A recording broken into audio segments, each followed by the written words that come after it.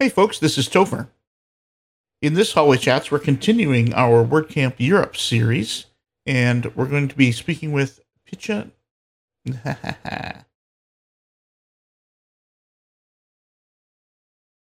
Hey folks, this is Topher. In this episode, we're going to be continuing our WordCamp Europe series, and we'll be talking to Picha Neri. Picha is a designer who works with design-led development. I hope you'll join us as we have a great conversation. So, I have heard your name pronounced 7 different ways today. So, first order of business, state your name. Picha. Picha. Like peach with an A at the end. Okay. And it's quite interesting. Like for you and me, English, Italian is quite innocuous. Mm-hmm. But you know exactly. So that was printing out again the past today because I couldn't print it yesterday for some reason. And there was one of the guys behind the desk that was just really, really chuckling. Yeah. And I was like, "You're from Slovakia, aren't you?" And he's like, "Yeah." And then in Spain, it means the opposite of what it does in Slovakia, and now I live in Spain. So, but the way you pronounce this, the way it's spelled, because I'm Italian, it's not a name in Italy either. I mean, you know, we could go on. But in Spain, they read it Pixia. So I tell them Pixie or and then, it's fine. Yeah. Anyway, so Picha, like peach with an A at the end. Picha. That's it. Yeah. Cool. I like it. What does it mean? It doesn't really mean anything, but if it does mean anything, it's small, tiny. That makes sense. Cool. So I was asked to pick some people to interview, and I deliberately picked people I did not know except for you, because I only know you a little bit, and I found that interesting, and I would like to know more about you. So, Right. What do you do with WordPress? I'm a designer, so I don't actually build that many sites anymore. But my mission is to get everyone in WordPress to be design led and accessible design led as well. That's become my mission, because what I find very interesting is that what do we do with WordPress? We build products, we build experiences, we build websites. There's very little talk about design, and there's very few designers even in the WordPress environment, if you think about it. So who makes them? It should be entirely design led, but it isn't. It's right. And that's really interesting to me, and I think that's a limitation. I think it should definitely be design led, because I can see.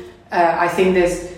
Ever since I started doing this, because I started using WordPress in, I think my first blog was 2009. I set up it was called One Sketch a Day. I would post a drawing a day. I remember those. Because it was pre-Instagram, and then when Instagram happened, I just didn't do it. I don't know why, but anyway.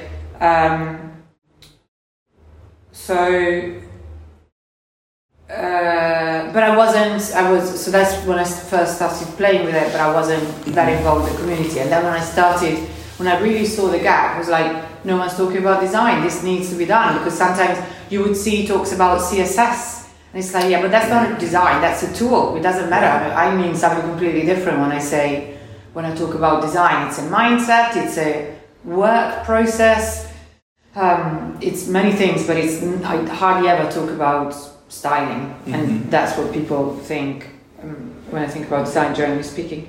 So I saw this real gap. I saw this hole in the community, and I mean, there's a few people. Tammy Lister talks about design, but she's very few other people.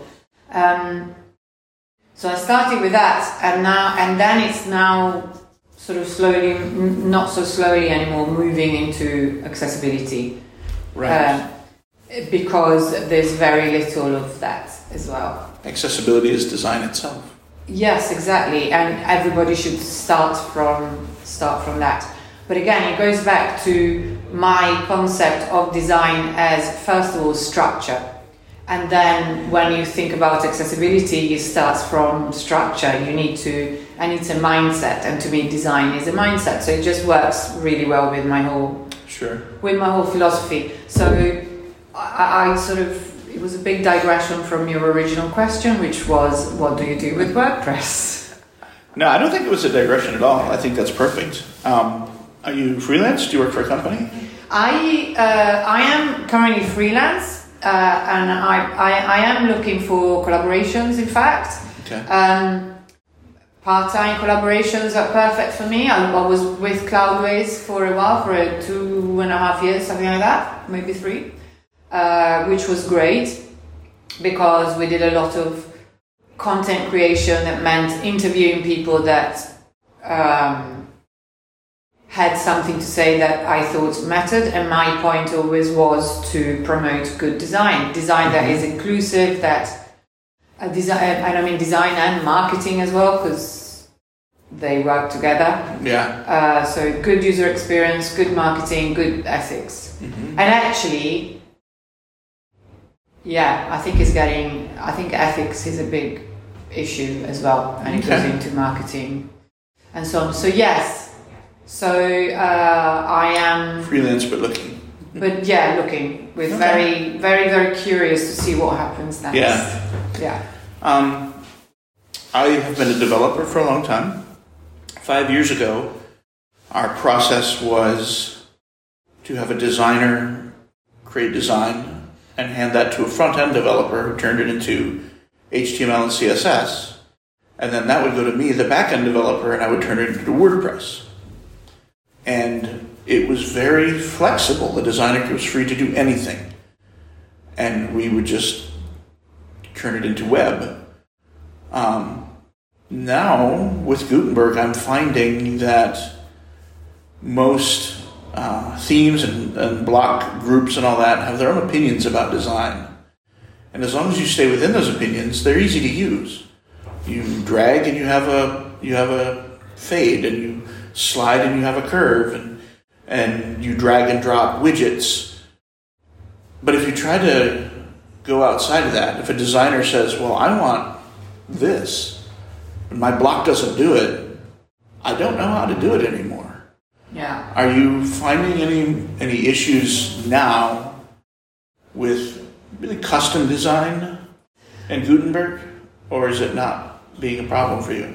I'm not, and I tell you why, because my way of conceiving a project is completely different from what you described. To me, that would never happen, because to me, I'm not saying that everybody should be in the room, that the client should necessarily be in the room, but the designer and the developer plan together, they're in the same room, because that will not happen.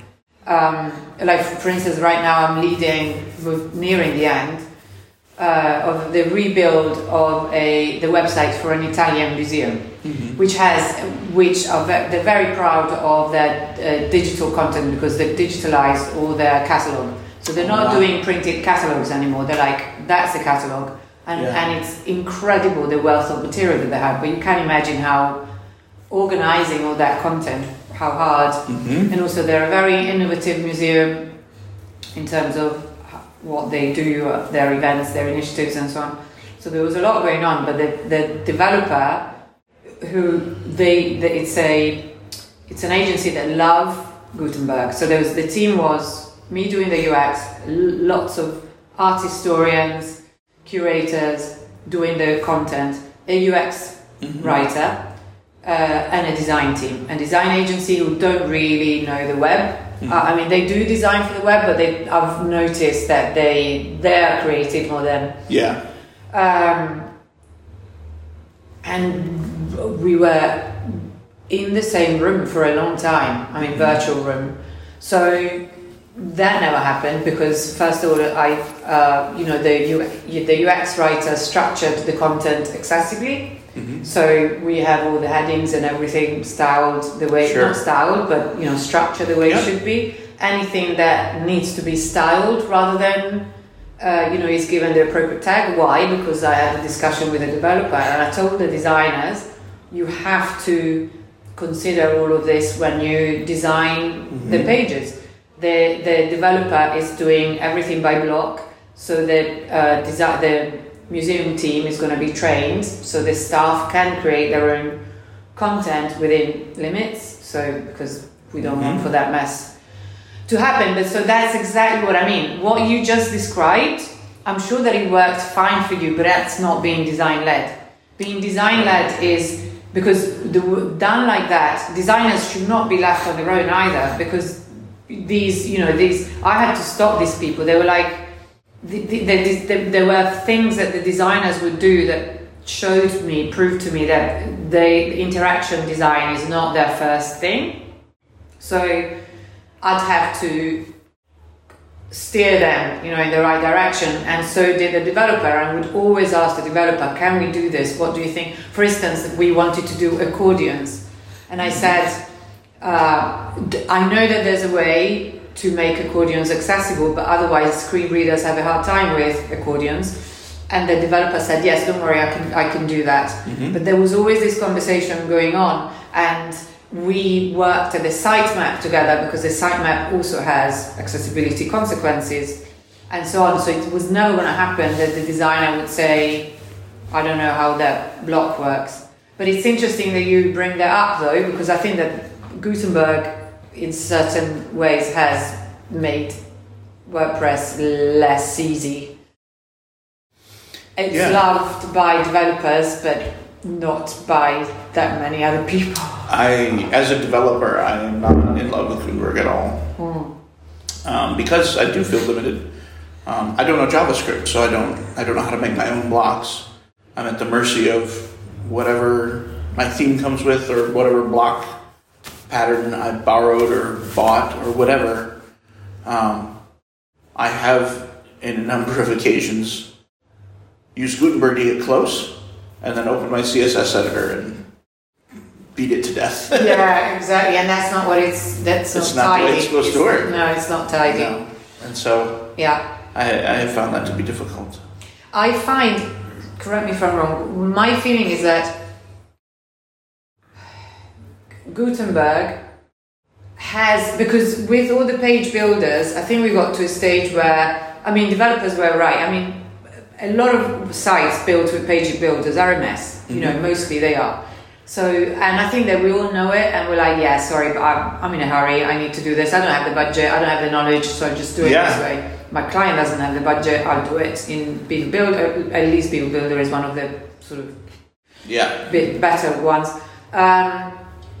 And now we've gone back the other way again, and now we really depend on developers. And I think that in a way that's good, but not everybody has the budget. But we still have the page builders anyway, so if we're still fine. But I have to say that because with this project I had the luxury of having an incredibly good developer on the team who also knows about design, who's super knowledgeable about accessibility, who completely understood what I wanted, I could see why Gutenberg is so good. And I didn't go into the project thinking I wanted to use Gutenberg. But he just didn't, it wasn't even a discussion. He told me how he would use it, and I was like, that's it, But then now we're going back to developers having more power. Maybe it's the way it should be, but just as long as we can work together. And I actually think that developers should learn about the UX process and understand it a bit better, because it's a mindset. Yeah. In my view. We need more WordCamp trainings. Yeah, totally. I've got courses. In fact, one of the things that I do, and I love doing, and that works super well, is coaching for agencies, because the reality of many, maybe not the VIP agencies, the bigger ones, but I would say the majority of WordPress agencies maybe have designers, but they work in the way that you described, or they are completely the last wheel, the last cog, and therefore they get handed a brief and they go, but I can't do this, but this is not right, this is not going to work, this is not good UX, and whatever, and I get really frustrated. So what do I do is, or they're very, maybe there's a design team, but it's a small team made of very young designers who don't know how to make their voices heard. Right. So what I do is I give coaching. The coaching package that I have is seats on my course. I have a big UX course that includes UI as well, and coaching. So I'll meet with the agency team, and we either talk about topics, or they can tell me. Like for instance, more and more they say, can we have a session about accessibility? And it's incredible how little. Yeah. How we go over the sites and I go, and I'm not even. I mean, I am getting, I guess, better and better accessibility. I'm actually launching an accessible typography course that starts from structuring content, which I think is essential part of typography. Mm-hmm. So that's cool. Yeah. Yeah, that's really cool. Another digression, but they're not digressions. This is exactly what I wanted. Good. Exactly what I wanted. This has been an episode of Hallway Chats, a part of the Hero Press Network. Your hosts were Kate and Topher DeRosa. We'd like to thank Sophia DeRosa for the music and Nexus for hosting our network. If you liked the episode, please subscribe and mention us on social media.